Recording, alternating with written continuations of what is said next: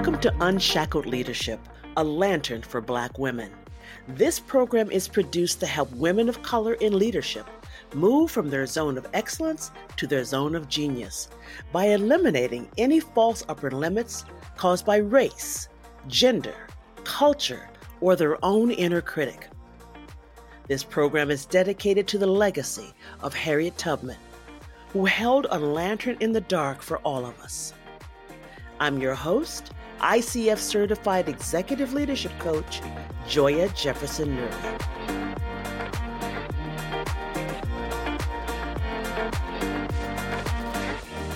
Thanks for joining me. Today we're going to talk about money. Not just your money, but money from a bank. So many of us want to make that move from corporate jobs to becoming an entrepreneur, but we need money to do it. We need capital to start the business, and we need capital to have money in reserves as the business grows. Often, we can come up with the money from our personal savings, but more often than not, it comes from a banking institution. But history has proven that Black people dealing with banks is not viable. For Black loan seekers, the denial rate in 2020 was 18%. As opposed to 6% for white people. It's been a hard road for Black people to get money from a bank. But this has not always been true. Because before the 1920s, Black people could go to Black-owned banks. Now, I found this compelling article written by the Brookings Institution. It's a respected think tank in Washington, D.C. According to the article, the removal, and I'm quoting from the article, the removal of Africans from their rich commercial environments and kingdoms, including Ghana and Mali, through the slave trade between the 14th and 18th centuries, did not destroy Black people's proclivity for business and trade. Since the time when Black people in America secured the right to earn capital for their labor following the emancipation in the 1860s, they have faced systematic financial discrimination. The article goes on to say, and fees. Over a century ago, racism and segregation required Black people to pool their resources to support each other, and Black-owned banks played a vital role. On October 17th, 1888, Capital Savings Bank in Washington, D.C. became the first bank organized and operated by African Americans. The article says within 4 years of opening, the bank deposits had grown to over $300,000. Now, you and I both know that was a lot of money in 1888. So between the end of Reconstruction and the beginning of the Great Depression, there were over 130 Black-owned banks, and they provided capital to entrepreneurs, business people, and prospective homeowners in the African American community.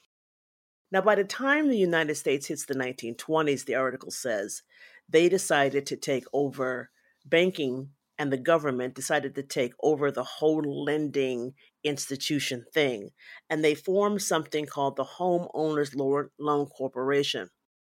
And they refinanced homes in the United States from 1920 to 1936. So this HOL then created a color-coded map in 200 cities to better understand all of their risk and eliminate Black people from the ability to borrow from them, which we all know now is called redlining. So during the 7 years between 1983 to 1989, the number of Black-owned banks declined by 22 and has not come back to its normal number or its previous number. So I want to thank Brookings for this amazing research and introduce you to our guest today, because she knows everything about this brutal history and has formed a company to counter it. Our guest is a self-identified as someone who helps business owners get approvals for business term loans and lines of credit. She doesn't care if you have bad credit. She's going to help you, or she's going to attempt to help you. please allow me to welcome Portia Brooks, a partner at LendPick, a company that helps business owners get business loans across this country.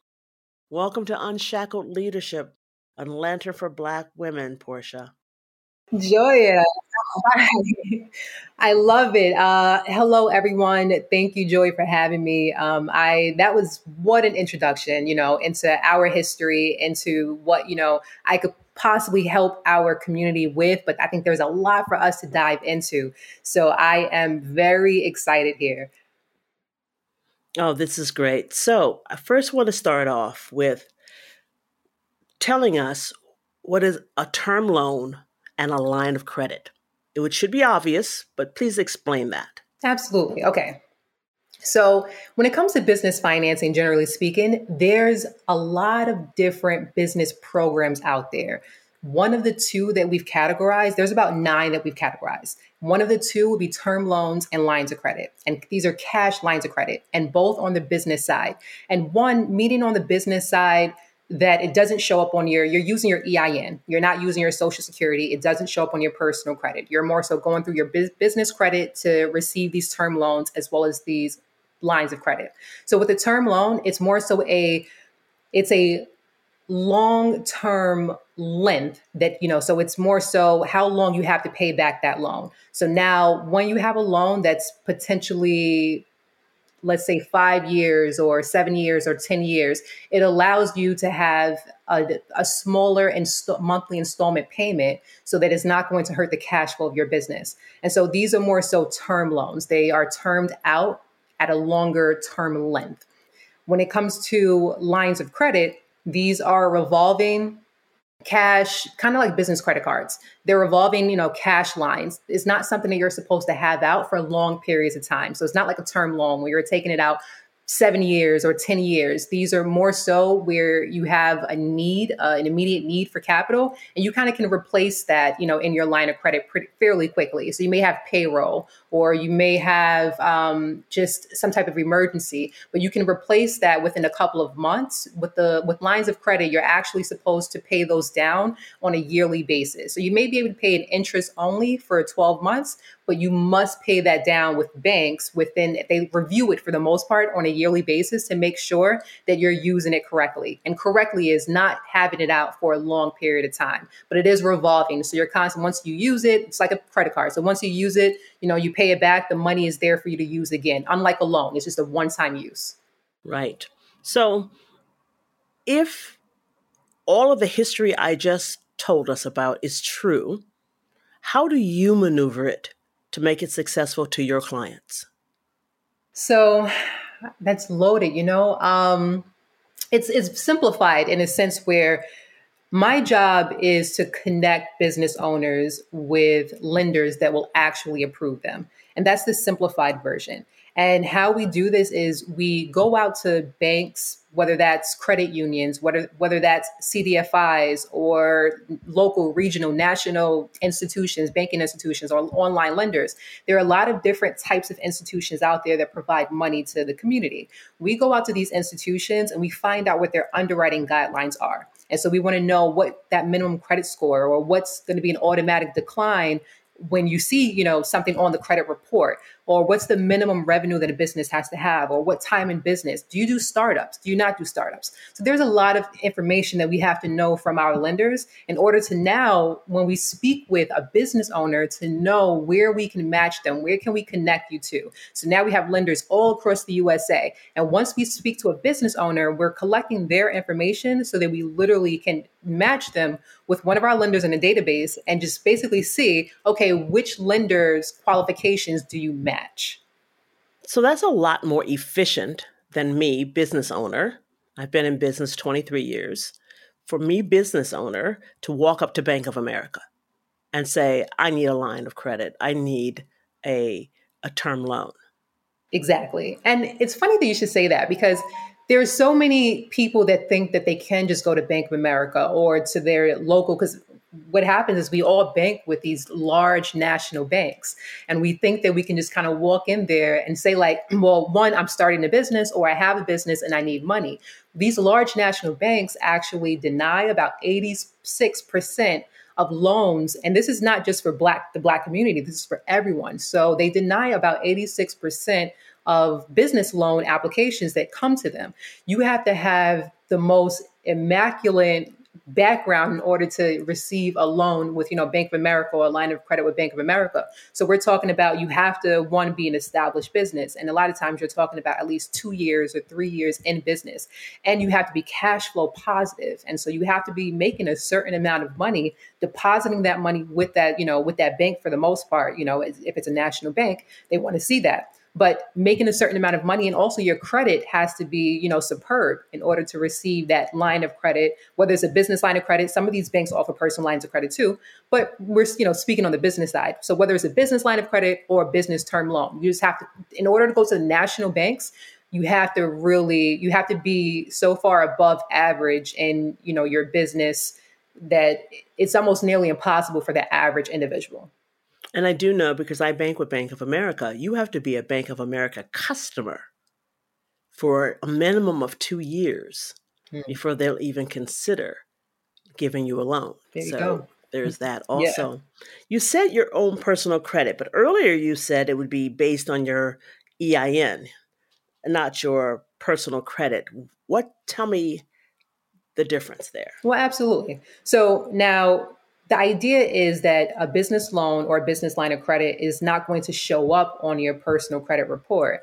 So a lot of times it's more so through your EIN. So it's going to show up on your business. That's your EIN just represents your business credit, right? And so it's like your business social security number. So that's more so how they're going to give you the loan. It's going to be through your business, through that EIN. However, when a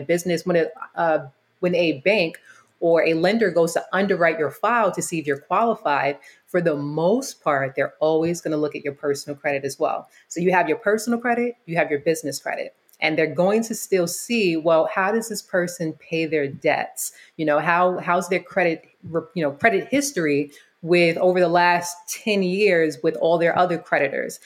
Your business debt, for the most part, there are some types of loans that will only look at your business credit, but it's very rare. If you want a term loan, if you want a line of credit, for the most part, all lenders are going to take into account not just your business credit, but also your personal credit. Your personal credit. Let's just say I want a loan from the bank, and you have found the great bank for me, and they ask for collateral. Can you explain what collateral is? Yes. So when you're asked to bring collateral to the table, it's more so you're asking, the bank is asking, do you have any type of assets that you can secure this loan with? So just in case you default, what can I take from you? They can go get that collateral. To cover this loan, right? And so a lot of times what banks and lenders want to see is real estate. Real estate is the best type of collateral that you can have to bring to the table to secure a loan with. And basically what you're doing is reducing the lender's risk. So now you don't necessarily have to come to the table with collateral. A lot of times with business owners, everybody knows about the SBA. SBA is a very popular program, right? And so the SBA actually requires... An SBA, for the audience, I'm sure everybody knows, but it's Small Business Administration. Correct, yes. And so this is basically a program through the government that allows more business owners to achieve lending and funding. Now, they're not actually giving out the program, but you're giving out the money, but what they're doing is they're telling banks and lenders across the US that, if you give the public money, we'll make sure that if they default, we'll give you a percentage of that money back. So we're going to give you that 75% or 80% of that loan back. However, we have rules to this. And in order for us to do this, you have to make sure that if this person has collateral, you must collect that collateral. You must secure this loan with that collateral, because we want to make sure that if they default, we take their stuff before we give you the government stuff. Okay. And same thing with a lender. A lender, even if it's not through the SBA, if it's a conventional loan through the lender's own money, the lender wants to make sure that, before I basically have to claim this as a loss, I'm going to try to take something, from you, to cover the default that, you've encountered. Okay. So now I want to go to what sort of thing is a collateral? Is that your what? So when we're talking collateral, we are talking, again, something to secure the loan with, some type of asset. And now there's different types of collateral that lenders will accept. So for the most part, everyone accepts real estate. Real estate's the best type of collateral that you can bring to the table. There's also inventory, there's also equipment, and some lenders will take accounts receivable. Like if you do have, for instance, services that you've provided to clients already, and you're waiting for them to pay you. Like, all right, it's been 30 days, it's been 60 days, but you have an outstanding invoice. Some lenders will use that outstanding invoice as collateral because they know that money's coming to you. So that can secure a loan as well. But it's not more so, well, I have a house or I have a truck, and I want to use this as collateral. So are you going to give me 100% of what I have? It's like, no, that's not normally the case. It is going to be a percentage of the collateral that you have that you can basically, that they can use, or you can be approved for up to 1% of what that collateral is worth. Tell me what you mean about not up to 100%. Let's just say my condo is worth $650,000. Okay. And then we say, right now, I still owe $400,000 on it. What is the collateral on that? Of course. So let me actually, you can give broad numbers. It doesn't have to be. I was actually just my battery is I wanted to plug in. Can I plug in my charger? Yeah, go ahead. So let's begin that question again. You said that the banks won't give me 100% of my collateral if it's like my home. We can say my home is worth $650,000 and I still owe $400,000 on it. I've been in it a few years. How does the bank calculate how much collateral I can get against my home? So it's normally they have a set percentage. It may be 80% of the equity you have in your home that they'll use. So that's 80% of the $200,000 I've already paid. Correct. Exactly. Okay. Yes. And now there's different ways that you can use collateral. One is you're going for some type of cash loan and you're using the collateral to secure that loan. So, or you're going, let me clarify this. There's two different ways that you can go for a loan using collateral. One, you may have that piece of collateral and you're saying, like, you may have a truck, for example, or it could be a house. And you're saying, okay, lender, I have this house or I have a truck, I need cash.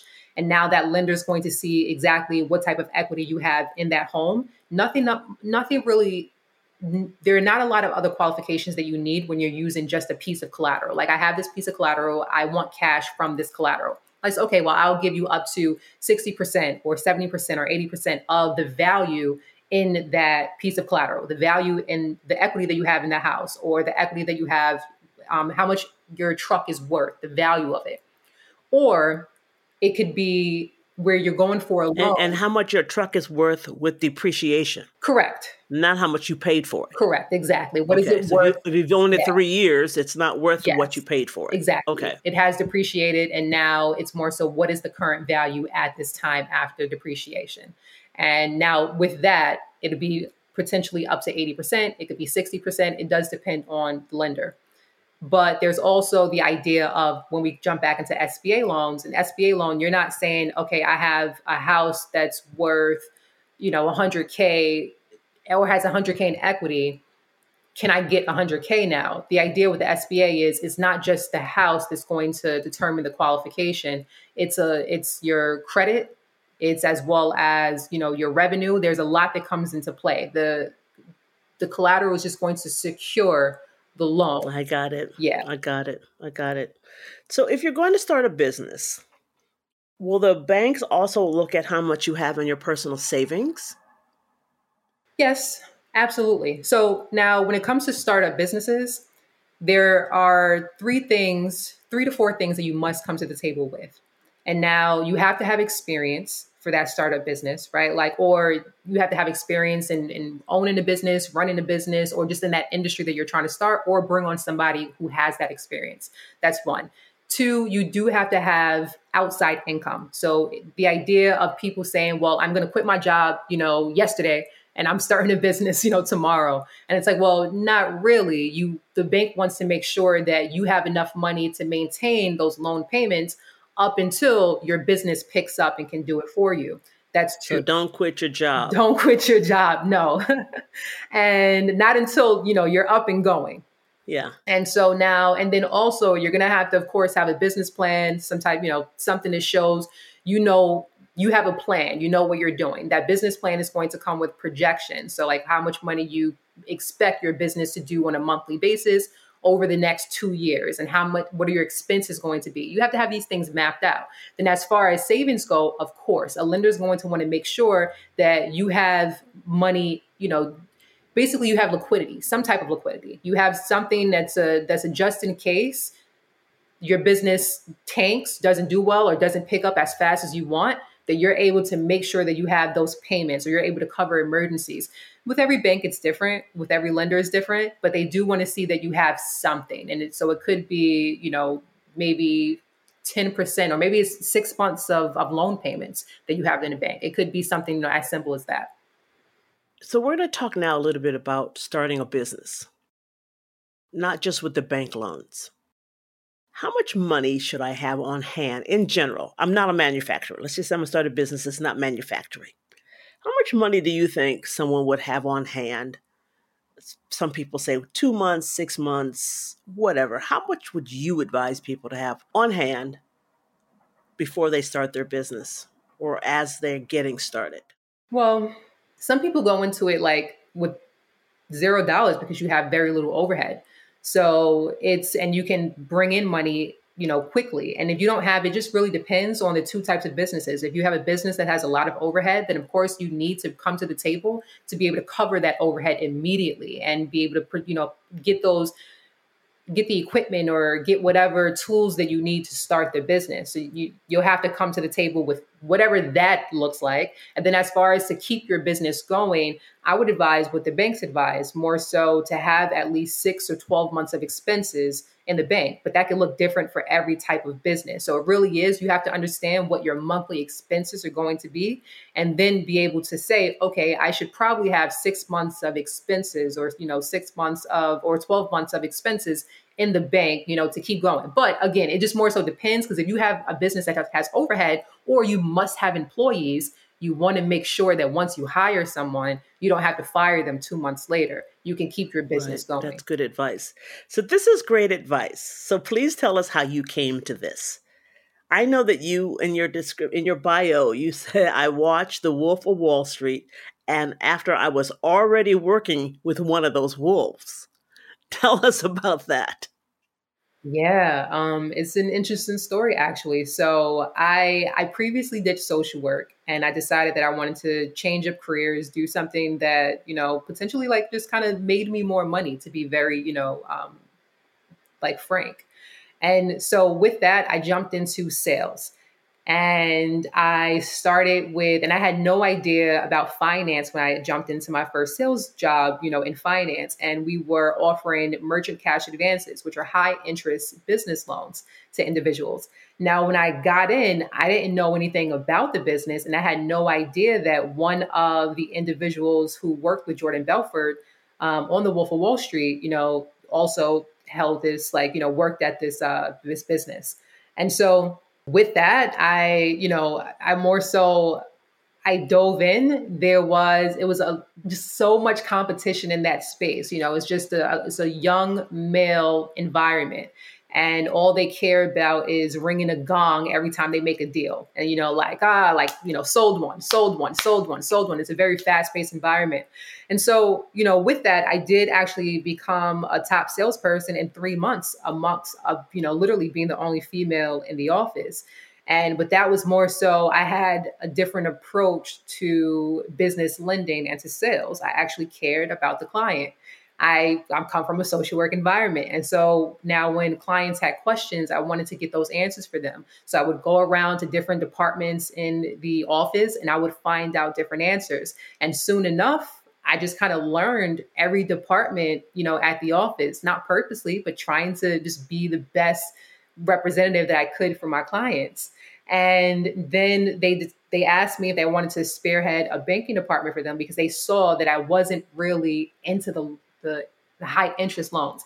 I saw what it did to certain companies. Certain companies could afford it, and then certain others couldn't. They will call me crying, like, I took this, and it wasn't with me, but like I took A, B, and C. I can't afford it. My business is tanking, and then my heart will like sink, and I'm like, oh, what can I do for you? And so I started trying to get individuals bank loans, and the partners of the company saw that. And so they basically wanted to start a banking department. I spearheaded it. I did it for about 6 months, making connections in the banking industry. And then COVID hit.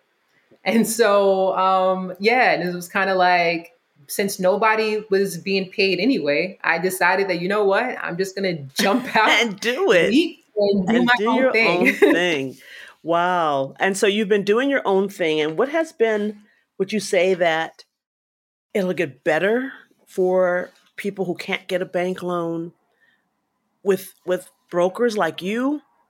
Or is the system really too rigged?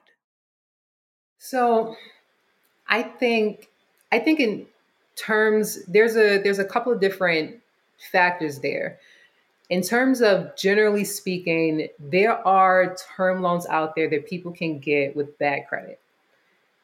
Because credit, for the most part, is what holds individuals back. So it's going to be either credit or it's going to be potentially you don't have revenue. So the idea, coming back to that savings question that you asked before, like, how much savings should you have?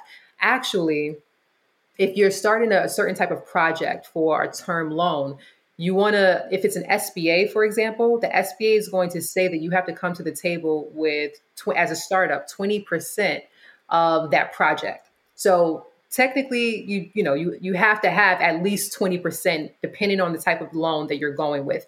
And you have to invest that into your own business. So the idea of it being rigged is like, there are a lot of Black individuals, for example, that don't have savings, can't get access, to the initial funds necessary to get started on a business. And then also we have the worst, and this is just average in America, but we have the worst average credit score as a demographic in America. And so now, why do you think that is? I mean, I know it's true. I would love to hear from a finance expert why that is. We have such bad credit scores. You know what? I think it goes beyond like a finance expert. I think it really goes back to just our history in this country. I think there's a lot of cards that are just against us as a people and have been, and there's so many holes that we're trying to climb out of as a people that we just have setbacks, and credit just happens to be one of them because from what you spoke about, with banking and just coming out of that. So now talking about Tulsa, Oklahoma, and having things burned down from us and having things taken from us, like there's the crack epidemic that swept, American cities. There's so much that, that we had to deal with as a people and to overcome, and then to go for, and then once you're talking about like the redlining and how, people didn't want to lend us money at certain points. And so Black people understood that. We understood that we didn't have certain opportunities. When we went into banks, we were looked at a certain way. There was bias against us. We couldn't get this, we couldn't get that. And so we do have an idea that we don't, like, I believe since we can't, like once a lot of times you feel that you can't, people will say, well, I don't need it. And then we started having the idea where we don't need credit. Credit, is bad. Debt is bad. But probably more so just psychologically to just keep keep us with a positive attitude, or not allow us to really get down in the dumps about not being able to get. We're just like, well, we don't need it. Okay, great. And so we don't try to build credit. And then at the same time, because we're not educated in credit, a lot of times we do know that a lot of us, we come from poor communities. That's really like the Black America we were set up a lot of times in poor communities, and we come out of those poor communities one by one, over generations. Exactly. And so, so with that, it's like, we don't have the funds to kind of keep up with certain lifestyles that the rest of America is living, but we want to live those lifestyles. I really enjoyed doing the research for our interview. And I found this stat that I found staggering, and it relates to what we're talking about now. The average income for a white family in the United States, the average, now there's outliers, much more, much less, but the average is $144,000 a year. The average income for the Black family, same number of children, same age of the parents, same age of the children, is $47,000 a year. 144 to 47. I found that so staggering. I went looking for it in 3 different places, and they all said the same thing. Maybe it was 145 and 140, 50, but it was really that kind of disparity between the incomes. And then when you add the pressure in our country to prove your value by what you own, by what you wear, how you get your hair cut, what you drive. When you're only making $47,000 a year on average, you actually can't afford to be in America. So you have credit card debt, and they give it to you, you can't pay the bill. But you get to look cute. And I know as a leadership coach, I often have to help clients, and my clients are already Black women in executive seats, understand the perspective of the external. That is not your value. Your car is not your value. Your neighborhood is not your value. Of course, you want your kids to be safe. And of course, you want them to go to the best schools, which is probably going to be your biggest expense where you live. But $300 a month on your hair may not be the best use of money if what you want to do is accumulate wealth, to stop investing in things that depreciate. And so I just got on my soapbox about it. What do you say about what I just said? I think you're right. And I think it's kind of sad because when we talk about businesses, I'll jump into another statistic that's related. When we talk about, kind of getting access to wealth, one, there's a few different ways to get access to wealth, in America. A lot of it's through real estate. It could be through owning a business and, investing. Those are like the main 3 ways to kind of get access to wealth. And when it comes to owning real estate, we've been knocked out that box, time and time again. And so it's more so now that we're trying to jump back in, own rental properties, build up, but we're like last, in the race. When it comes to owning a business, we're last at that too. There's 33 million businesses in America. 3 million of those are Black owned. Out of those 3 million Black owned businesses, there's 135,000 that have employees. That means most Black owned businesses literally just one individual working for themselves. And so they're not scaling. So we're not scaling in the, in the arena of just kind of being a business mogul. Right. And just as far as investing, we don't know how to do it. We don't have people around us, that are teaching us. It's the YouTube videos now that people are learning different things and how to invest. It's the age of technology that we're able to now have a level, a fair level competing almost, that, we can jump into things the same as the rest of America, but we're still way behind in the race on everything. Right. And I'm wondering if the mentality of a lot of Black people is multi-generational wealth. Everybody wants to make their 200,000 K, but how do you ensure that your grandchildren can do the same thing? And that's a mentality that long-term planning, because of our history, is not something we can afford. We're surviving today. We're making sure Yeah. we don't get killed while driving today, not Okay. worrying about how do I set up a fund? What do I do at my Charles? Do I set up a Charles Schwab account that only funds my grandson's education? Do we do that? We Hmm. think about that. So there's a lot for us to think about. Yeah, I agree. There's actually, I spoke with a business owner yesterday, right?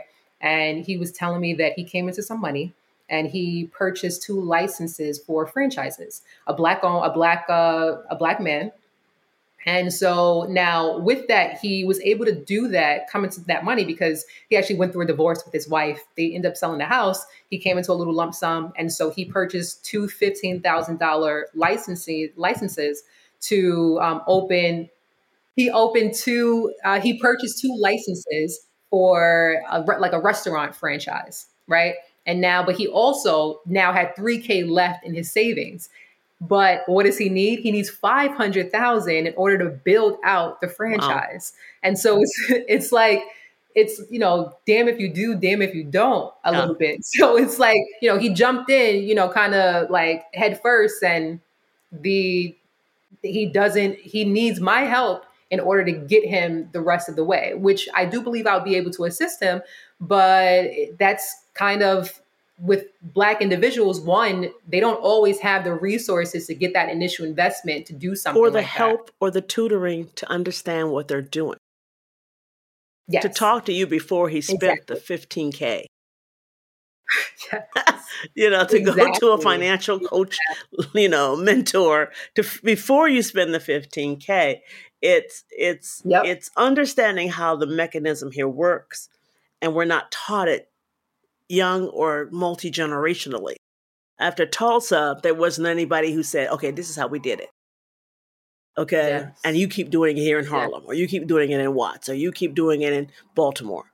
This is how we did it. There Yeah. was so much trauma after Tulsa, Hmm. or you go from 130 banks that are Black owned in the 1880s to now where there's like a handful, but there's nobody teaching it from generation to generation. This is how we did it. Yeah, exactly.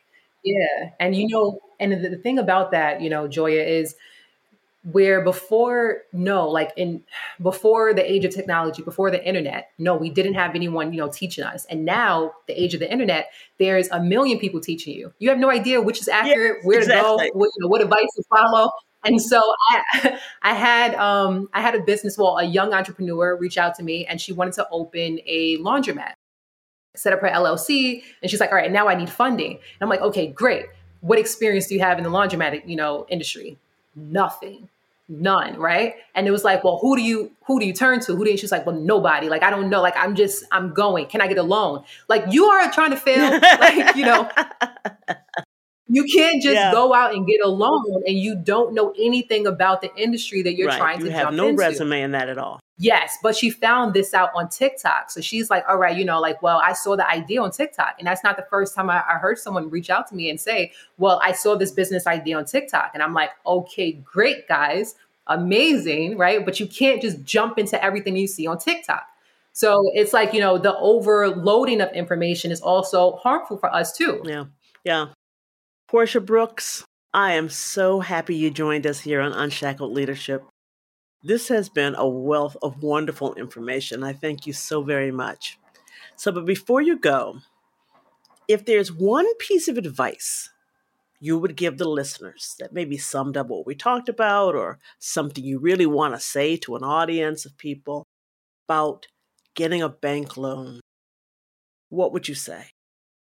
Well, I would tell individuals, I mean, the biggest thing, you're probably, you want to reach out to me. That's like, I mean, that sounds, that can sound one On way. all of Portia's information is in the description. Yes. And reason being is because I can tell you to make sure that you have a certain credit score, but not all banks take the credit score, the same credit score. I could tell you to have a certain amount of money in the bank, but not all banks have the same requirements.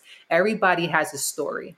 Everyone has something that's particular to them. And every bank has different factors that matter to them. It really is about, if you want something, being able to go to that resource that can get it for you.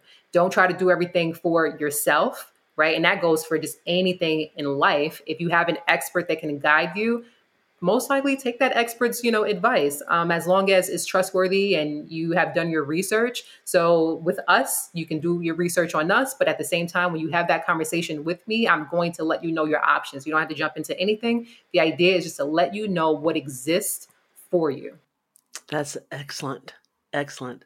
Thank you very much, Portia, for joining us. She is the founder and CEO of LendPick, and she's an expert on how you're going to get a bank loan, which is the fundamental foundation for the rest of your dreams. Thanks again for joining us. Thank you so much for having me.